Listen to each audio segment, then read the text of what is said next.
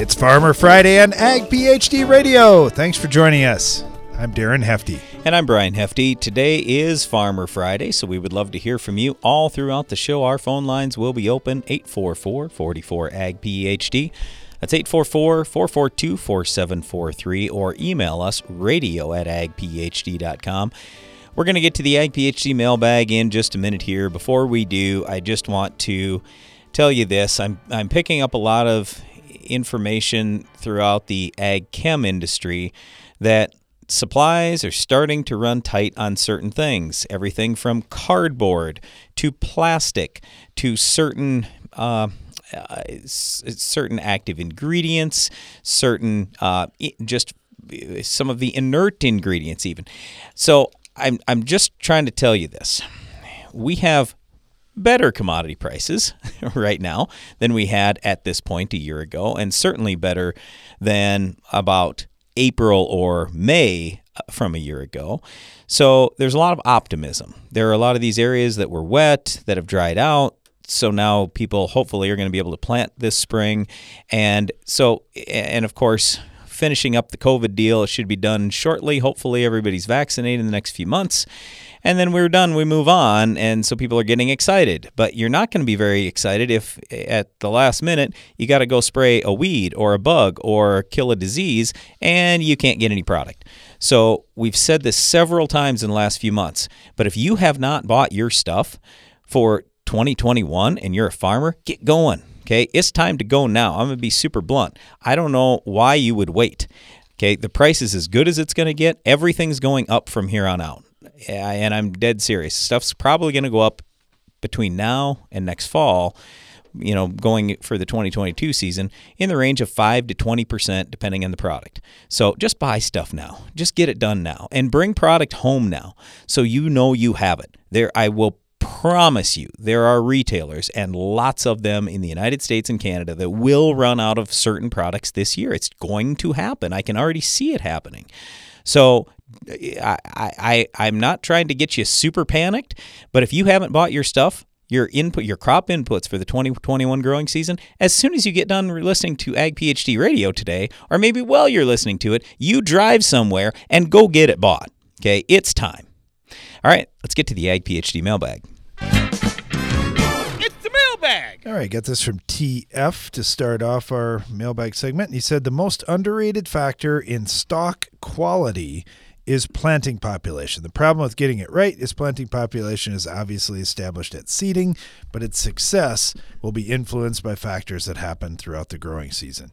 Well, you're right about that, TF. You got to make your plant population choice up front, and putting a lot more plants out there with the same amount of fertility means each stock is going to get a little less than if you would at a lower pop. You're absolutely right about that. Yes, I agree 100%. We were just talking to a group of farmers about that exact thing here a little while ago.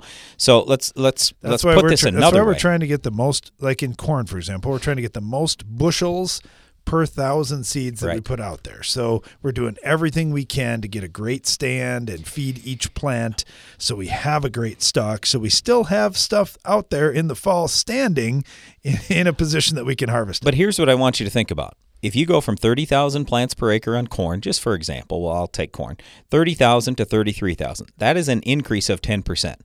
At the same time, are you increasing your phosphorus, your potassium, your boron, your manganese, your zinc, your iron, your copper, your nitrogen, everything? Are you increasing all those things 10%? If you're not, you are now weakening every single stock you've got out there.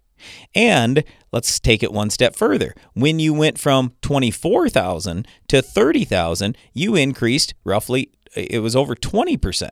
Okay, so, or almost 25%. It would be 25%. Boy, my math is terrible. Anyway, the point is, you need more fertility, and it's mainly the P and the K, sulfur, and all those micronutrients you got to focus on. Few farmers screw it up when it comes to nitrogen. Most people have enough nitrogen. It's all the other things that typically end up lacking, and then we have stock issues. And then people start saying, oh, it's the derecho, or the year before in South Dakota, we had the same thing as derecho in Iowa in 2020. We had the exact same thing in 2019, just same winds, all that kind of stuff.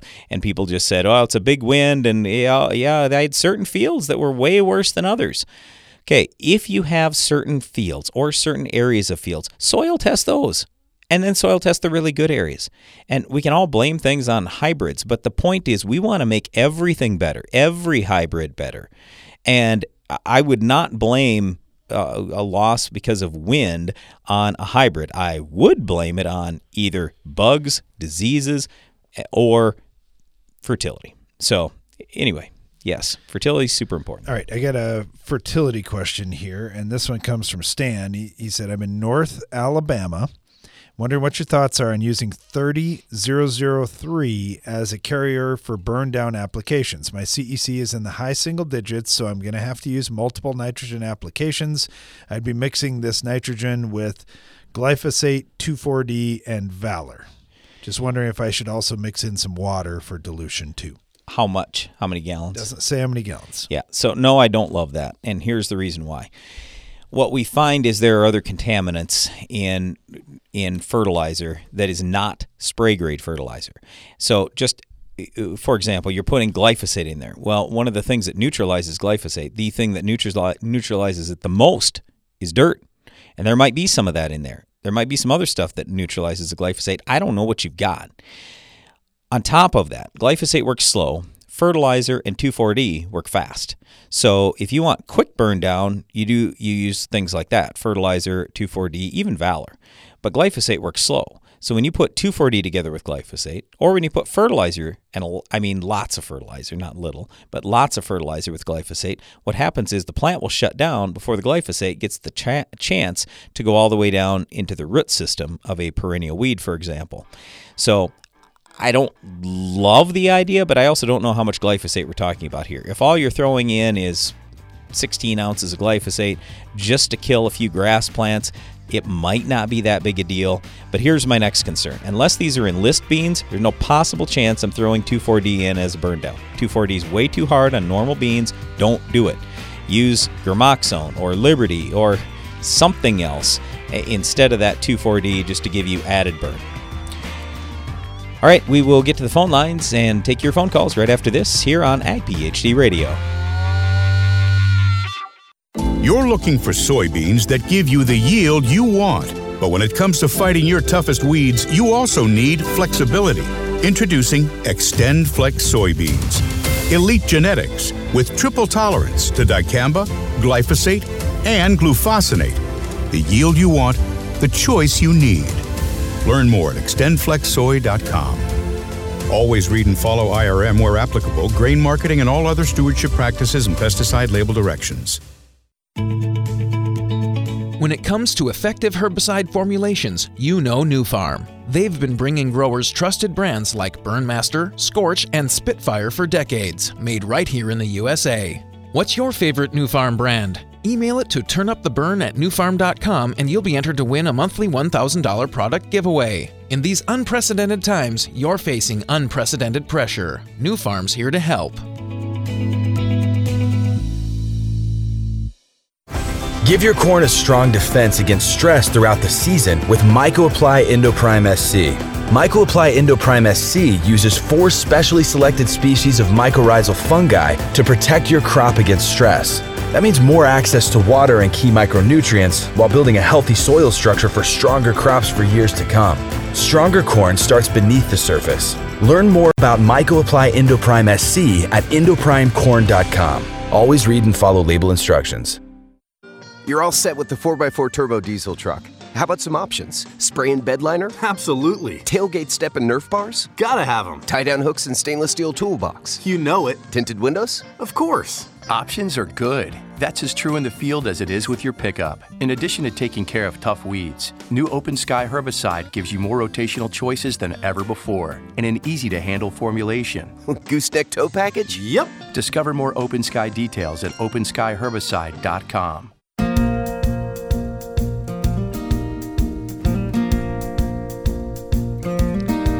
Back. You're listening to Ag PhD Radio on a Farmer Friday. That means our phone lines are open throughout the show at 844-44-AG-PhD, and we would love to hear from you today.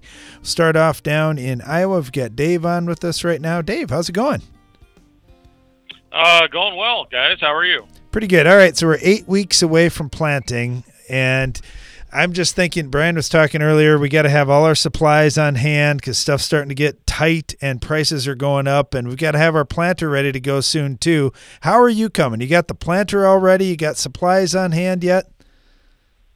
Well, neither of those are true right now, but we're working on it. Spent most of the week with suppliers working on finalizing plans for the spring, but we're going to do a little bit of modification to the planter this year and add some starter fertilizer, run some starter that we haven't been doing before, and also want to try with using some biologicals too. Awesome. Okay, talk to me about the starter then. How are you doing? Are you going in furrow when you say starter, or are you putting it off to the side? What type of system are you doing? The plan is in furrow. I want to get it where that seedling root grows through it, so it doesn't have to go searching for it. Okay, cool. Now, when you're doing this, is it super complicated to get it hooked up, or just takes a little bit of time? It just takes a little bit of time. We're going with a system that's pretty well prepackaged, so once it gets shipped in here, it's a matter of just installing everything and a little time in the shop, and it shouldn't be too tough. Excellent. Okay, now then answer this question too. Is this mainly for corn, or are you thinking about putting fertilizer in there for soybeans also? Not so much fertilizer with soybeans, but we're actually looking at doing some work with putting the inoculant right in the furrow under the soybean seed. Oh, cool. Trying to get a little better response than we have with putting it on the seed. Yeah, that's interesting, and it'll be fun to hear how that turns out for you. We've done a lot of put inoculant out a lot of different ways, and I know they normally say you're using a little higher rate if you're going to do it in furrow versus on the seed, but if you get more bugs out there, there's a potential for a bigger gain too. So that could be interesting, especially this year when each bushel is worth so much. Well, and that's the thing, is that each incremental bushel is a lot more valuable than it was a few years ago. So we can play around a little bit with this stuff this time. We couldn't a couple of years ago. Yeah, that will be neat. Okay, so you also mentioned you're finalizing plans with suppliers. What are you hearing from them in terms of pricing and supply issues, that kind of thing? Anything in your area of Iowa that's starting to get tight that they were kind of saying, man, this one's getting close to sold out, anything like that? Nothing yet that I've heard of. The prices are starting to creep up a little bit as time goes on. That's why I'm trying to get everything locked down by the end of the month. But so far, I keep hearing things are tight, but when I ask for them, it's there. So okay. I don't know if it's the salesman's gamemanship or if it's true. Yep. Well, it'll be interesting to see. Certainly a lot of acres going in this year. I know they're projecting some acreage increases, out our way in a big way, just coming off of all the prevent plant the last couple of years. But yeah, it'll be a fun season for sure. Well, Dave, good luck to you here as you get that starter set up going and get all ready for 2021. Good luck to you. Yeah, thanks. Same to you. Let's head down to Texas. We've got Carl with us right now. Carl, how are you doing? Oh, we're doing all right, I guess. Things already hot and heavy down in Texas? You guys out in the field? Shoot. No, we just got like 6 or 8 inches of snow in the last couple of weeks, and we set record low temperatures, and it's a mess. Yeah, it's not good, and I probably shouldn't have started off saying hot and heavy out there because I know it definitely hasn't been hot. So you mentioned the 6 to 8 inches of snow.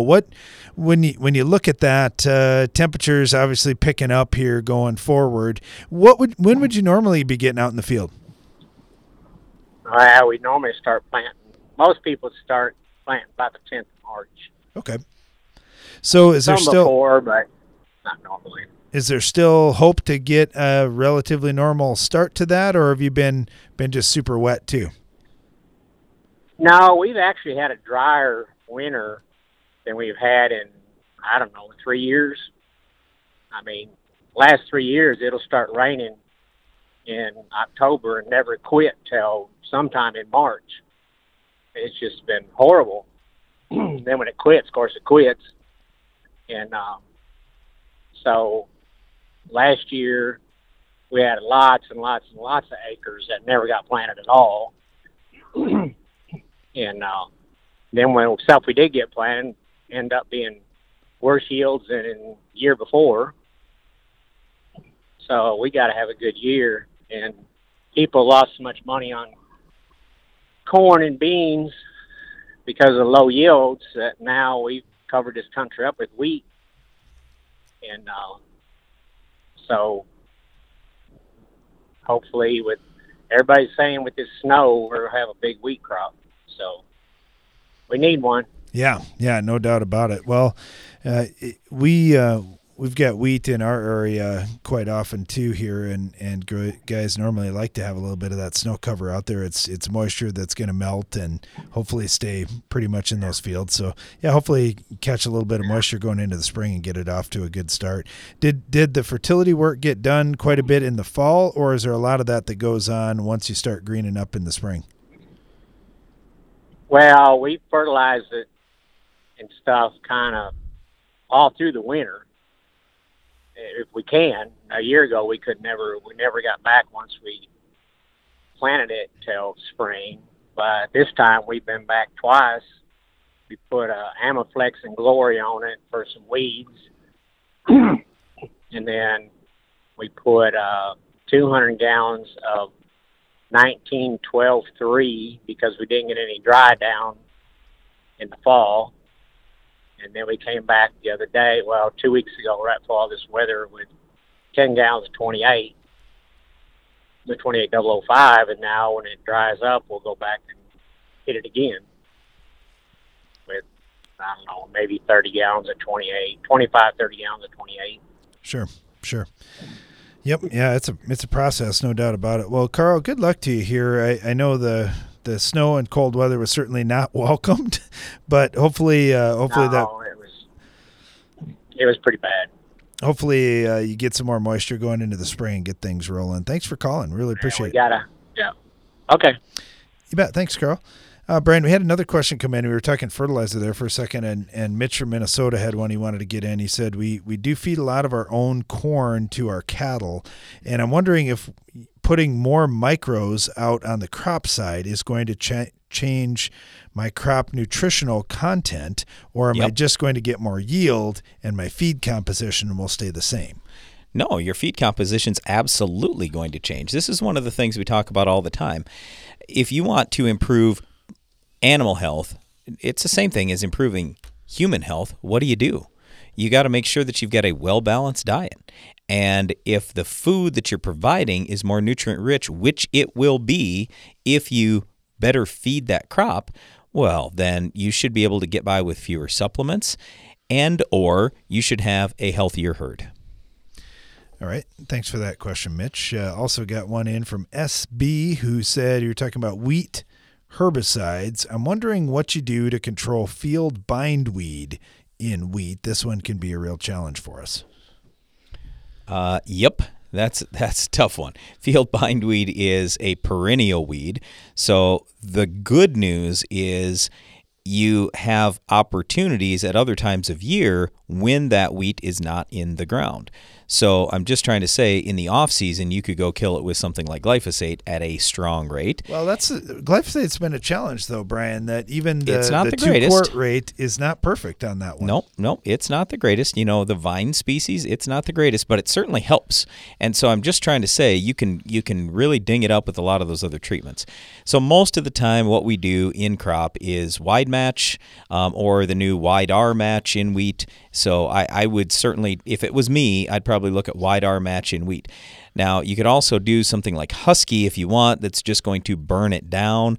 But the good thing with wheat is a lot of times it chokes out most weeds if you can just ding them up a little bit. You just suppress the weeds a little, and you do everything else you need to raise a great crop, and you'll be in pretty good shape. And then you just have to hit it post-harvest as well. It's Farmer Friday on Ag PhD Radio. We're taking your calls and agronomic questions throughout the show today. You can send us an email, radio@agphd.com, or call us at 844-44-AG-PHD. We'll be right back.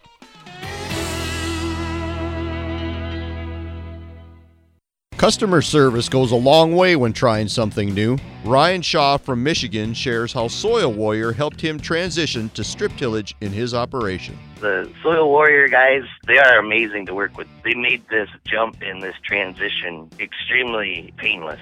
One question that I get all the time is, how is the service and everything? And I said, well, actually, I get better service from them than I typically do my dealers uptown. They're just amazing. More info at soilwarrior.com.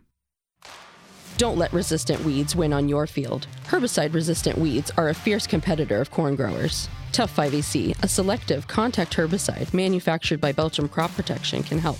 Tough 5EC synergizes HPBD inhibitors and enhances the effect of PS2 herbicides. Add Tough 5EC to your post-emergence tank mix team and beat resistant weeds. Ask your local retailer about Tough 5EC or visit BelchimUSA.com. Always read and follow label instructions. A lot goes into keeping a precision operation moving. The inputs you choose have to deliver results. New Delaro Complete Fungicide from Bayer offers unmatched consistency and the most complete disease control available. Your corn and soybeans are protected and yields higher even in unpredictable conditions. With Delaro Complete, you get results you can count on to help keep your precision operation running smoothly. Always read and follow label instructions. To learn more, visit delarocomplete.us today.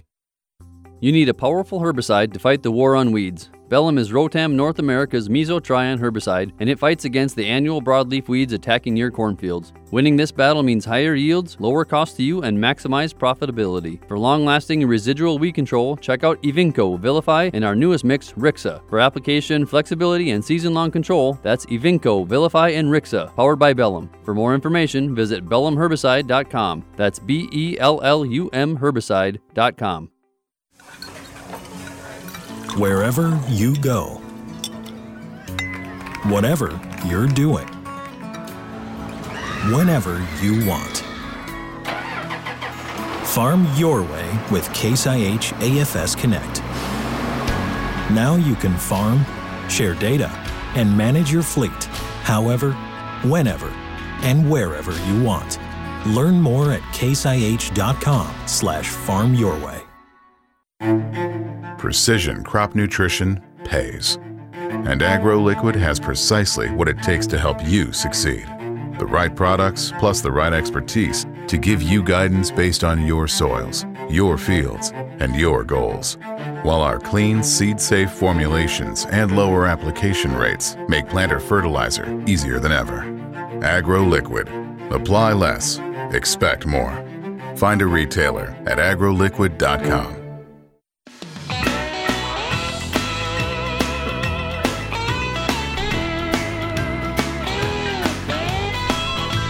You're listening to Ag PhD Radio. Thanks for joining us today. It's Farmer Friday. We're taking your calls and questions all throughout the show. Let's get back to the phone lines here. Got Drew with us down in Alabama. Drew, how are you doing? I'm doing fine. How are you? We're doing pretty good. What's going on your farm? Well, mostly we've been getting a lot of rain in the last few weeks and spend a lot of time trying to keep our cows fed, but we haven't been able to do much field work at all getting ready for the 2021 crop season. So we've just been kind of looking at budgets in the office and changing our crop mix as the prices change, it seems like. Absolutely. Hey, tell me about your cow-calf operation or feeder cows. What have you got? Yeah, cow-calf operation. So is this calving season for you in Alabama, or when do you normally do your calving? Well, we're fall calving, so we're usually October to Christmas. Pretty much all our calves will be born. Okay, just curious. I know seeing a lot of pictures online, a lot of farmers that we're talking to are just getting started in this process. This cold snap didn't work out. The timing was not exactly ideal for that, so been a lot of challenges around it. Just curious. I know you said you had a lot of rain, so having calves in the mud sure isn't much fun either. Now, when it comes to the field work, did you get a lot of stuff done in preparation for this spring, or is the spring field work kind of a big deal to get the soil and seed bed ready? We try to do most of our tillage probably, in the January, February time frame. If we can we do strip till mostly, and if we can just get a week or two of dry weather, we can knock out a lot of that work out. And some of our getting our P and K put down ahead of planting and stuff, but it's been raining so much. We're probably only 20% of the tillage I'd like to do done, and no fertilizer out yet. So we're looking at planting corn, by the third week in March probably. So starting to push on our deadlines a little bit. Sure. Now, I know you guys plant quite a few different crops, or at least you're flexible enough that from time to time you do have quite a diverse crop mix. Is there any crop that today's markets are kind of ruling out for you that you're saying, well, I'm not going to do much in oats, or I'm not going to do much in cotton with today's prices? Or are there any crops that you're saying, man, they're going to get a lot more acres this year? I had been pushing my cotton acreage down, and I had been trying to decide with my dad, whether we're going to have much more cotton or not. And there's kind of a baseline number he likes me to work with, but I was trying to push that back until the last couple of weeks when cotton prices have kind of taken off. And honestly, right now, it doesn't look like there's really a bad decision that could be made. As far as summer crops go, we've grown corn, cotton, and sesame seeds the last 3 years, but I'm adding soybeans back into that mix for obvious reasons at this point. You bet. Well, that is a fun situation to be in, Drew. I know you haven't been farming for like 50 years or anything, but you aren't going to find this situation every year where, man, there really isn't a bad decision. So enjoy it, have fun. Hopefully it dries out for you so you can get back out in the field soon. Thanks for calling, Drew. We appreciate it. Yes, sir. Thank you.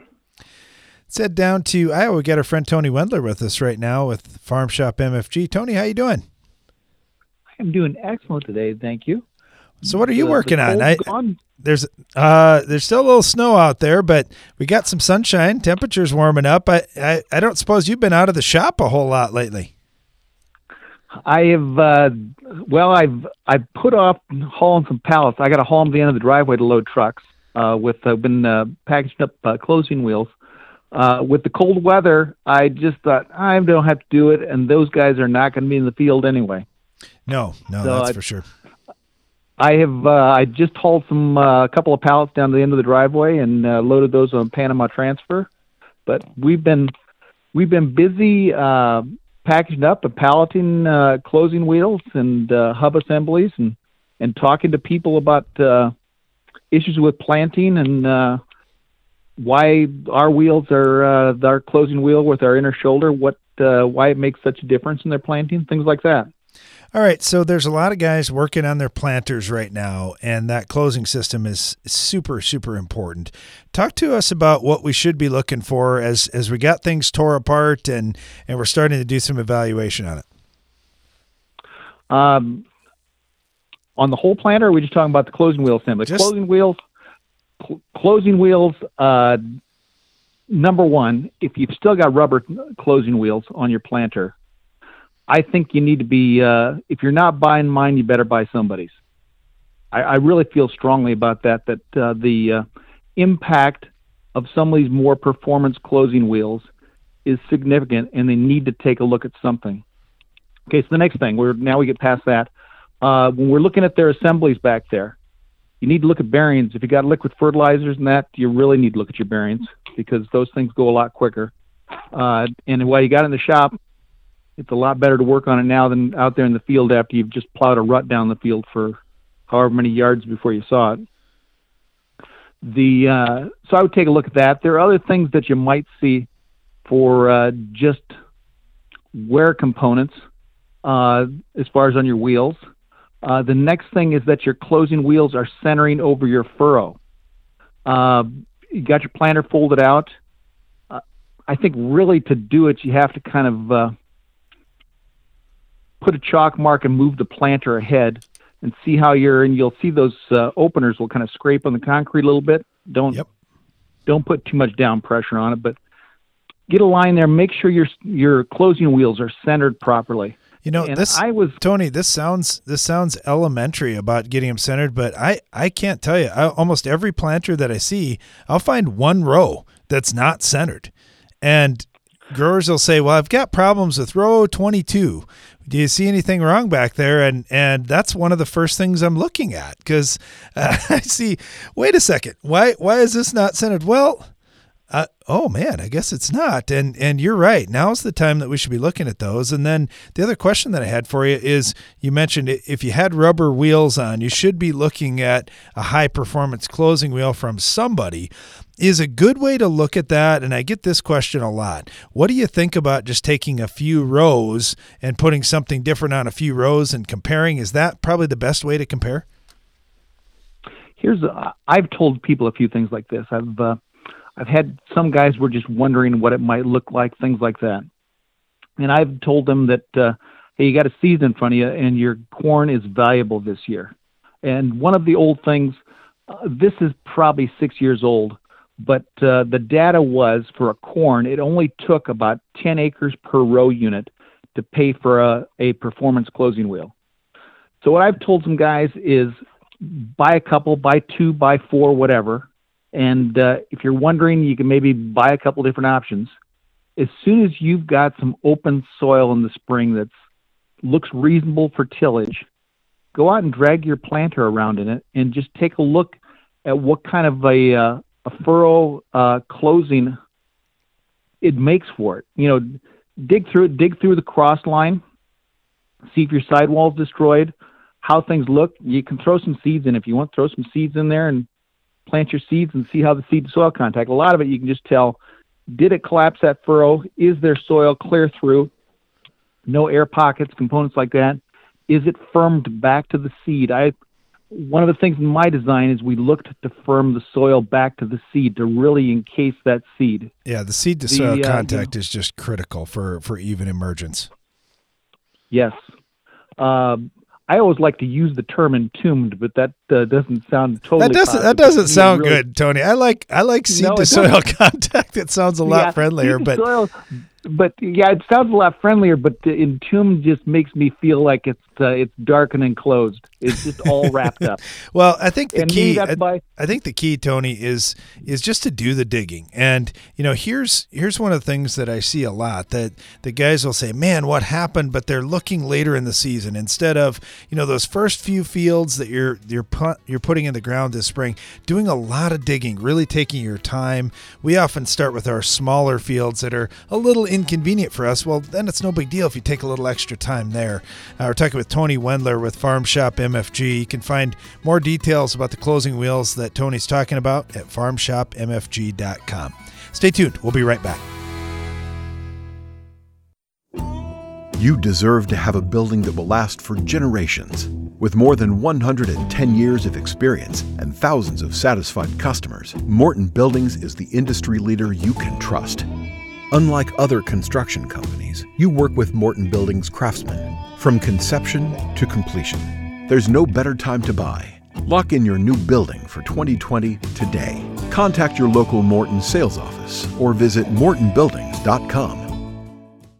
The Pentair Hypro Express flush valve reduces plugged nozzles and improves cleanout of your spray boom. Simply flush boom sections with a quarter-turn ball valve and leave your tools in the cab. Plus, installation is easy. Simply remove the existing end cap plug and replace with the Hypro Express flush valve. Learn more at pentair.com/hypro. Start your crop off right with the Germinator closing wheel from Farm Shop MFG. Our spike design excels on variable soils and shatters compaction. Plus, the unique shoulder firmer encases a seed to maximize seed to soil contact. Order yours at farmshopmfg.com.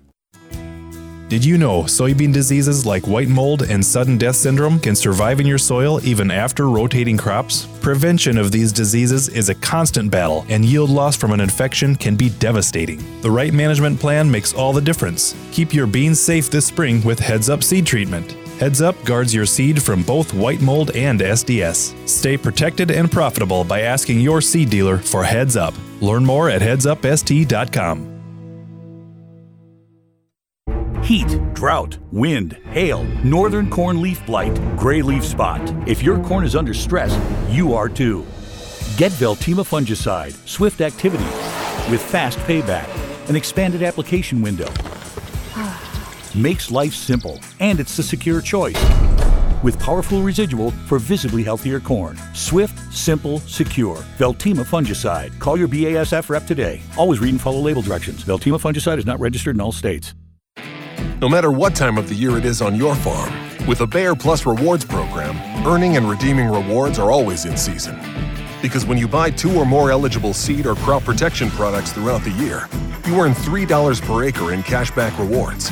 Cash you can redeem and reinvest in your farm later in the season. That's Bayer Plus Rewards, and that's how we're helping make every part of your season, well, rewarding. Visit mybayerplus.com to learn more. See program terms and conditions for full details. It's not about how quickly you come out of the gate with nitrogen fertilizer, but how strong you finish the race. High Striker uses patent-pending chemistry to stabilize your nitrogen in a form that lasts longer in your crop's root zone. Because for high yields, your nitrogen must last longer, so you can finish the season stronger. Visit agrotechusa.com to learn why so many growers are going the distance with High Striker treated nitrogen.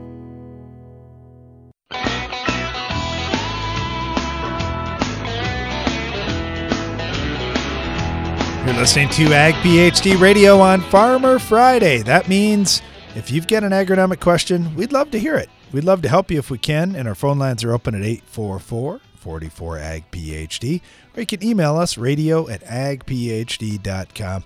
We were just talking with Tony Wendler with Farm Shop MFG, just talking about closing wheels and just thinking about all those replaceable parts or wearable parts on the planter. There's certainly a lot of work to do getting ready for this planting season. We look at it as really about 8 weeks away, and we hope to be in the field. It's pretty dry here, so unless things drastically change by spring, we got a good shot of being in there on time. Let's head over to Wisconsin. We got Warren with us right now. Warren, how are you doing? I'm doing good. How about yourself? Good. You're looking at soil tests. I understand you got a few questions. I do. So I went to smaller grid samples for this year. Cool. I was always kind of doing 8 to 10 acres and went down to 3 acres this last fall. And I noticed I had quite a bit of variability in my pH, like you guys have been saying. So kind of limed those areas. I have a lot of areas that were 6.5, 6.7, but I had some that were mixed in there 5.5, 5.7, which is surprising, of course. But so I kind of limed all those areas to get them back to where I need them to be. But of course, I no-till this is sandier soil, and of course that's going to take a few years to come available. So my thought was, hey, I could spread a little gypsum in those areas, get some more calcium out there. But then I remember reading Neil Kenzie's book a while back, and he said gypsum won't change base saturation on calcium. So if you spread gypsum out there and your pH is off, does that mean that calcium is not going to become available? No, it can come available. He just worries about, all right, if you haven't done anything with getting your calcium level up near 60%, but you just said you put some lime out, I would say you made the comment it won't come available for a few years or several years or whatever it was exactly you said there, but we don't know that for sure. I don't know what your ECCE was of that lime, number one, and number two, it's dependent on heat and moisture. So if we have a fair amount of heat and a fair amount of moisture, it might break down and come available sooner for you. So anyway, if you need more, if you feel like you need more calcium, you can certainly add some gypsum, especially if you also need the sulfur. Because let's not forget, the sulfur is a really, really big portion of that. And that's one of the things, in fact, Darren and I were just meeting with a group of farmers here a little while ago. We were talking about the lack of sulfur for a lot of these guys, because a lot of the guys we met with are going for higher yields. And we just said, guys, don't forget about this. Everybody talks about nitrogen, and then they get to P and K, and they forget about sulfur. So you got to get the sulfur out there too. So you're going to get double benefit, and especially in your lighter soil, you got to have sulfur every single year, and maybe even an in-season application of sulfur wouldn't hurt you as well. So yeah, I've actually gone to doing that. So I put like 125, 150 pounds down in the spring. I'll actually go over the top even on the beans once in a while and throw some extra sulfur out there mid-season. Sure. Yep. Another question I had for you real quickly, if you don't mind, is so in my heavier soil is more of a P-type soil. It's 15 to 20% organic matter. I have a really hard time with manganese, so trying to get manganese available to the plant. Have you guys done anything with manganese in furrow? Yeah, we absolutely have. Yes. See a good response on that? Yes. Yep. We have seen that go into the plant. We have seen our tissue levels be higher. So that can work. You could also do a little bit of foliar feeding that way. But when you start talking about 15 to 20% organic matter, that is a real challenge because it's going to tie up everything. I mean, herbicide, fertilizer, everything. It's tough. Now, the good news is you have organic matter. So I think some guys that have 1% or less organic matter would like a lot more. But yeah, it's just a challenge in the other way. So we also could go ahead. Sorry, I would say because I've been trying to work on my base saturation K, which is hard down there. So I've been putting about 500 to 600 pounds of potash a year on for 4 straight years, and I've got it up to 3.5% now. It wasn't like 1.5, but it takes forever to get that moved up. Yep, that's right. But the good news is once you get it up, it's going to stay up. But yeah, a lot of times when guys deal with those types of soils, they try thinking about, all right, what do I need to do to start burning up the organic matter? So it's just the exact opposite of almost everybody else in the world. But yeah, sometimes more tillage can help. I don't know. Our dad used to tell us they had some peat spots down in Iowa, where he was originally from, where if a fire starts in the field, it might be burning for like a year. So yeah, you gotta be careful with what you're doing in that kind of ground. Yep, I appreciate it. Thank you. You bet. Thank you. Hey, Brian, had a question that came in from Sean in Indiana, and she said, guys, we got some snow, and I've always heard there's nitrogen in the snow. How much nitrogen actually is in the snow? Not much. You can test it, so that's what I would suggest, and then you'll have the exact answer.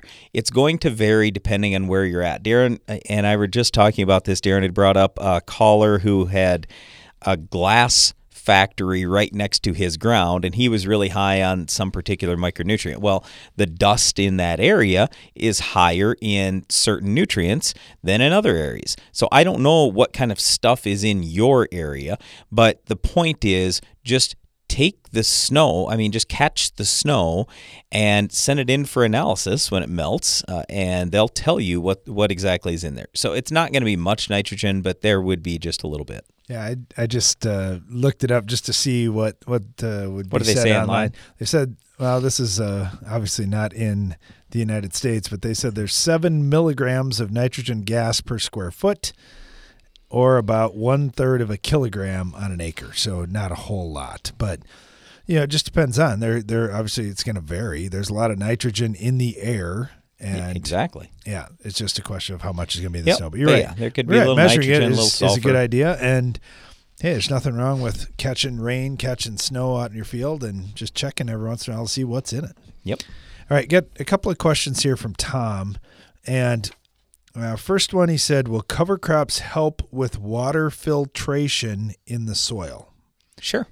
Anything growing will help with water filtration in the soil. The more roots you have, the more your soil is held in place. Infiltration? Is that kind of what you're commenting? No, filtration. Okay, so I'm not filtering out any... Yes, filtering out contaminants. Okay, gotcha. Of course, because the plant is going to suck up what downstream water people call contaminants, we as farmers call fertilizer. So we need the nitrate, we need the phosphorus, or anything that there would happen to be in that soil, and that's going to get sucked up. Now, the good thing is a lot of our nutrients aren't very leachable. You take nitrogen, or it'll convert over to nitrate, and sure, that's leachable. Sulfate, boron, I get that. But fortunately, phosphorus, copper, zinc, there are a bunch of others that they don't move very much. So, but anyway, yes, contaminants they're probably talking about nutrients, and it will get sucked up by the cover crop. All right, Tom's other question is, how exactly does having roots in the soil build organic matter? Do the roots provide food for the microorganisms in the soil, or what is going on? What organic matter is it's decayed plant and animal residue. And when the roots die, then they break down, and they eventually become organic matter in the soil. So there you go. So the roots have a lot of carbon, and microorganisms and other things like earthworms in the soil are going to break them down. They do need, the microorganisms do need some nitrogen to fully break down that carbon source. But yes, it's pretty nice when we can leave them undisturbed in the soil. That makes a big difference. All right, get one from Brandon here. He said, this might be an elementary question, but I wonder if you'd take a minute talking about herbicide tank mixing orders.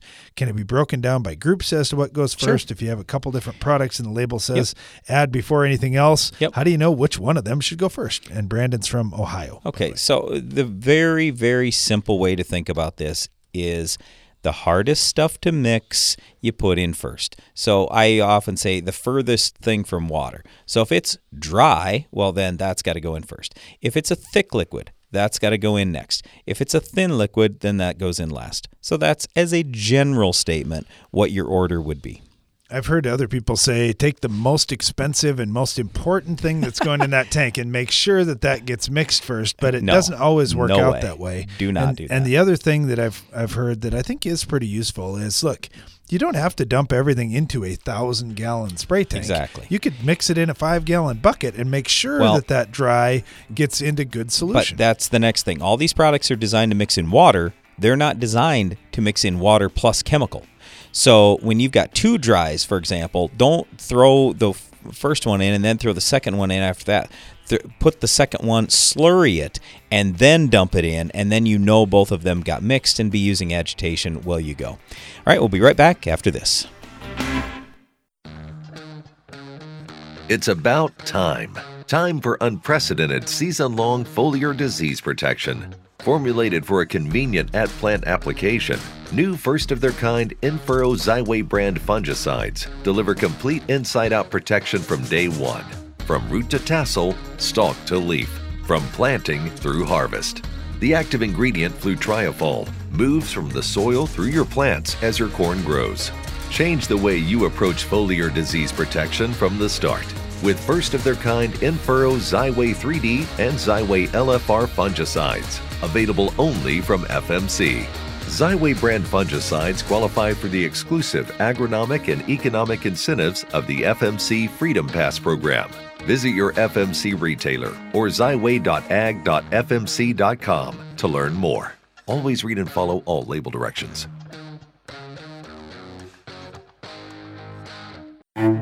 AgroLiquid is precision crop nutrition. That means being committed to product performance, to research and field testing, and to superior agronomics. Most of all, AgroLiquid is committed to delivering precisely the right nutrition in the right way, including seed-safe planter plus side dress applications and foliar applications with low burn risk. AgroLiquid. Apply less, expect more. Find a retailer at agroliquid.com. Give your corn a strong defense against stress throughout the season with MycoApply Endoprime SC. MycoApply Endoprime SC uses 4 specially selected species of mycorrhizal fungi to protect your crop against stress. That means more access to water and key micronutrients while building a healthy soil structure for stronger crops for years to come. Stronger corn starts beneath the surface. Learn more about MycoApply Endoprime SC at endoprimecorn.com. Always read and follow label instructions. As a little girl, I always wanted to run the combine because it meant I was helping Dad. And Dad always said farmers are helpers. I'm teaching that to my daughters, that farmers help our family, our neighbors, and our community. It's what I do at work. I help farmers get the equipment they need. My name is Kim. I'm a farmer, and I work for Case IH. Case IH, built by farmers. We now bring you an important news bulletin. This just in from Live Action News. Innovation has come to the world of burndown. New Elevore herbicide controls your toughest weeds, even glyphosate and ALS-resistant weeds like mare's tail and henbit. Talk with your retailer about Elevore herbicide today and ask how you can start elevating your burndown.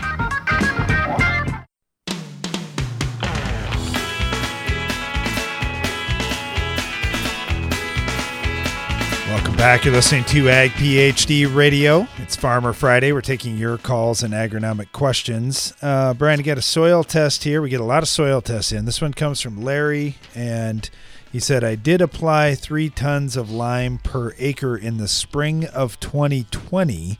I've got an 80-acre field here. I'm just wondering how much of that lime is released now? How much is showing up on my test? No. How soon will I need to reapply? And then do you see anything else there that I should be looking at? Well, unfortunately, we can't answer those questions exactly. What we can tell you is you've got a 5-6 pH and light soil, 6 to 8 CEC. But with if you go back to the lime that you put on and look at the ECCE, and most importantly, look at the fineness of that lime. How fine was that lime? How much went through a 60 mesh? How much went through a 100 mesh screen? And that will usually help guide us as to how quickly it's going to come available. But, I just as a complete guess, I'm simply going to say there's most likely some lime that's got to come available yet. And also, I know this, that you don't have to have much lime to change your soil pH when you've got really, really light soil like you do. So you don't want to overdo it. That can be problematic. But is it possible that you might need just a little touch more lime? Yes, it's certainly possible. And obviously your calcium's a little on the low side. He's in the 40s and 50s on calcium percentage because his hydrogen's in the 30s because the pH is low. So when he gets enough lime out there, he will get that up. Or let me rephrase that. When enough lime comes available and it makes the conversion over, then it should be fine. I would say, too, keep in mind that when you're going to have lime change your pH or raise your pH, it requires water. For us, after July 5th last year, since that time, so from July 6th to today, we've had about 4 total inches of precip. That includes the snow. 4. Let me say that one more time. Not 40, not 14. We've had 4. So would any lime break down in 4 inches of precip over 8 months and come available? No. Well, maybe a touch, but you're not there. So beyond that, he's really, really, really low on potassium. 1.8% base saturation K and 100 pounds, not parts per million, pounds of K or less in the field. So you need a lot of K, you need a lot of phosphorus added, and beyond that, your sulfur's a little on the low side, and let's see, boron's a little on the low side, which we would expect.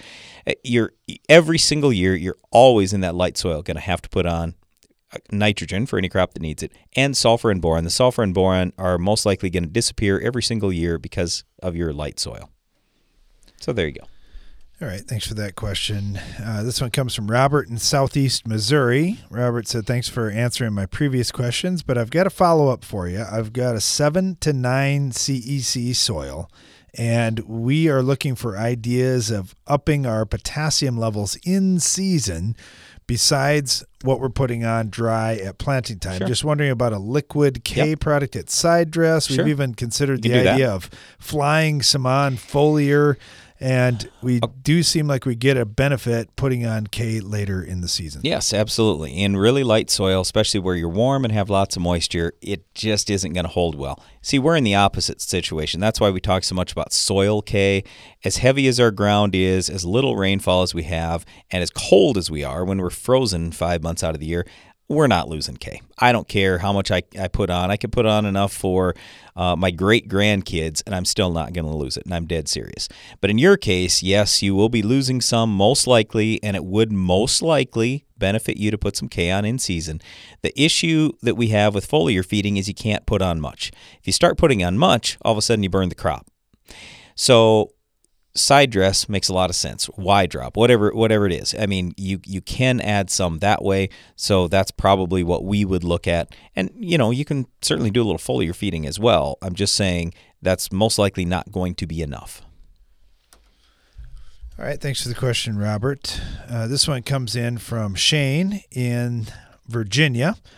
He said, I'm following your TV show, subscribed to your magazine, and learning a lot. He said, I'm mostly no-till or vertical till on my farm. We recently purchased a larger tractor with auto steer and GPS, and I'm drilling wheat with that. My problem is I also want to use it to plant corn, and my tires are on a 90-inch spacing, which, of course, will put me right on top of 2 rows when I'm planting. I hate to move the tires if I don't have to, because I just have to move them back out for other tasks. I plant corn on corn, and straddling the old crop is also a positive. Just wondering what you think about that, and I got a couple other things too. Okay, so yeah, when you're just getting started, things kind of stink because you end up having to move things around and you have to use tractors for multiple purposes. What we do is we just have two different tractors. Or if we were in that situation, we would have two different tractors. I mean, on our farm, in the past, we've had two different sprayers. If we were having to spray wheat and spray something else at the same time, we just had two different sprayers. It was no big deal. But again, when you're just starting out, it's tough. And yeah, I don't know what else to tell you other than you're going to have to move things. All right. Shane also mentioned he heard us speak at the 2020 Commodity Classic. Just wondering what the plans were this year for Commodity Classic. Yeah, so we actually already recorded our presentation that will air in a couple of weeks for Commodity Classic. So everything's going to be virtual for Commodity Classic this year. It really stinks. And, you know, there's such a variance from state to state. We're very lucky that we live in South Dakota where we were never locked down. They had a lockdown for people above age 65 for 2 weeks in 2 counties of the state. That was it. That was our only lockdown. And so now, granted, I mean, there are a lot of people that have gotten COVID here, but the flip side of the whole thing is kids went to school. We haven't had all the cases of depression and everything else that people have suffered in other states because of lockdown. So I'm not going to get political or anything else, but I would say here in South Dakota, things are wide open. We've had meetings here over the last month, and we have limited attendance, but still we had a lot of people. And in many states, you couldn't even have the few people that we had. So I understand why they are going all virtual this year for Commodity Classic. We're certainly hoping and assuming that everybody who wants a vaccine will have been able to get one by May, and we've got a big event planned for late June here on our farm, and then our Ag PhD Field Day where we are expecting 10,000 farmers in late July. All right, thanks for the question. Got a question about lodging. This is from Raul. Oh, hey, I don't know if I specifically answered his question. He was probably wondering what we're talking about. I don't know that you said that, but if he's wondering what we're talking about for Commodity Classic, we're going to talk about dicamba, about just weed control in general in corn and soybeans, and we're going to talk about new traits. Oh, we've got one thing in there, too, about these COVID vaccines and how they relate to BT corns. You might be interested in that, and I think they may still have some free opportunities to check out Commodity Classic. So you can just go to commodityclassic.com for more information on that. All right. Got a question from Rahul, and he said, you were talking about lodging in crop. Just to be sure I'm thinking the same thing you guys are. You're talking about it's not standing upright. Right. It's but tipped over. Could you explain to me how I could overcome that problem in a variety of crops? This is occasionally an issue. Yeah, absolutely. We talked about this a little bit earlier in the show. If you've got any stalk type issues, whether it's lodging or green snap, the first thing you can do is reduce your planting population. Next thing that you can do is take a look at drainage and make sure that you've got your any drainage issues alleviated, because if you have a drainage problem, your roots are going to be cut off below ground. They might only grow 6 inches deep or a foot deep or something like that instead of these 6 feet we like them to grow to better anchor the plant. Also, compaction, that's the next thing. We want those roots to go down and be great, so you got to reduce compaction. And then finally, it's fertility, it's weed control, insect control, disease control, all those kind of things. Oh, I should say specifically in the fertility and what we were talking about earlier in the show, too, potassium is always number one, like by far and away, but then copper and manganese really enter into that as well. So anytime you have a lodging issue, reduce your planting population, make sure you've got adequate K, manganese, and copper, and you're going to be most of the way there. A quick question from Brad in Iowa. He said, I'm wondering about the Neil Kinsey seminar coming up. Will that content be available for a few days after the meeting? I have trouble with internet connectivity. It was sure nice to see your agronomy workshops even a few days later. Oh, thought you were covering that. Yes. Yes, it will be up for, I believe, a week. So that's what the plan is right now, to have it up for 1 week after the event. Yeah, if you'd still like to attend virtually with the Neil Kinsey seminar, you can sign up for that at agphd.com. Thanks for listening to our show today. Be sure to join us again each weekday for more Ag PhD Radio. Now stay tuned for Rob Sharkey and Shark Farmer Radio.